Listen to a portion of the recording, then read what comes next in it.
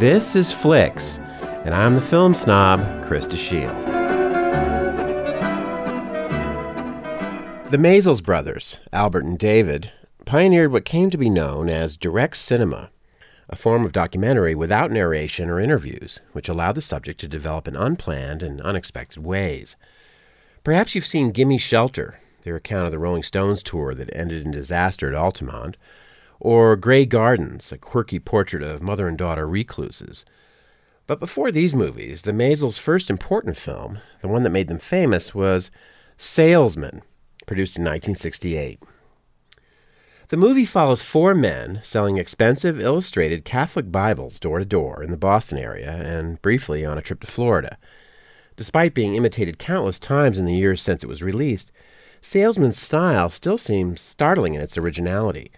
We are taken into the homes of potential customers, and their behavior, and they often struggle to find a way to say no to the salesman, is extremely natural.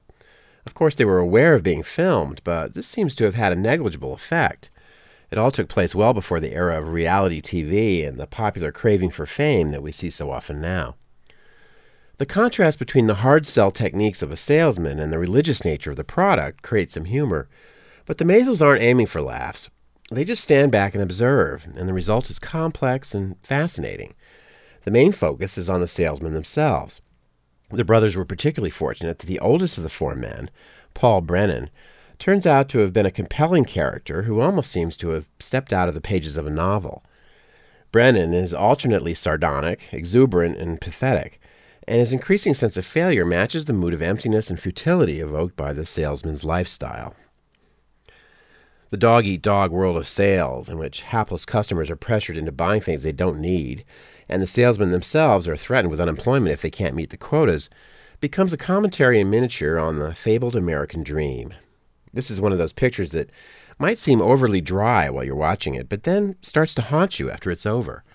We can see how the methods of salesmanship always involve performance, in short, lying of one sort or another, and how the connection between this heightened kind of performance and the ordinary web of interactions and relations reveals falsehood as a vital element of the social fabric. To the Maysles' credit, the insights gained are not at the expense of their subjects' humanity.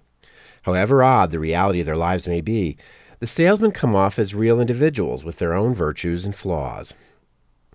While rigorously maintaining a matter-of-fact approach that still seems novel today, Salesman allows us glimpses of the truth under the mask. Salesman is available on DVD.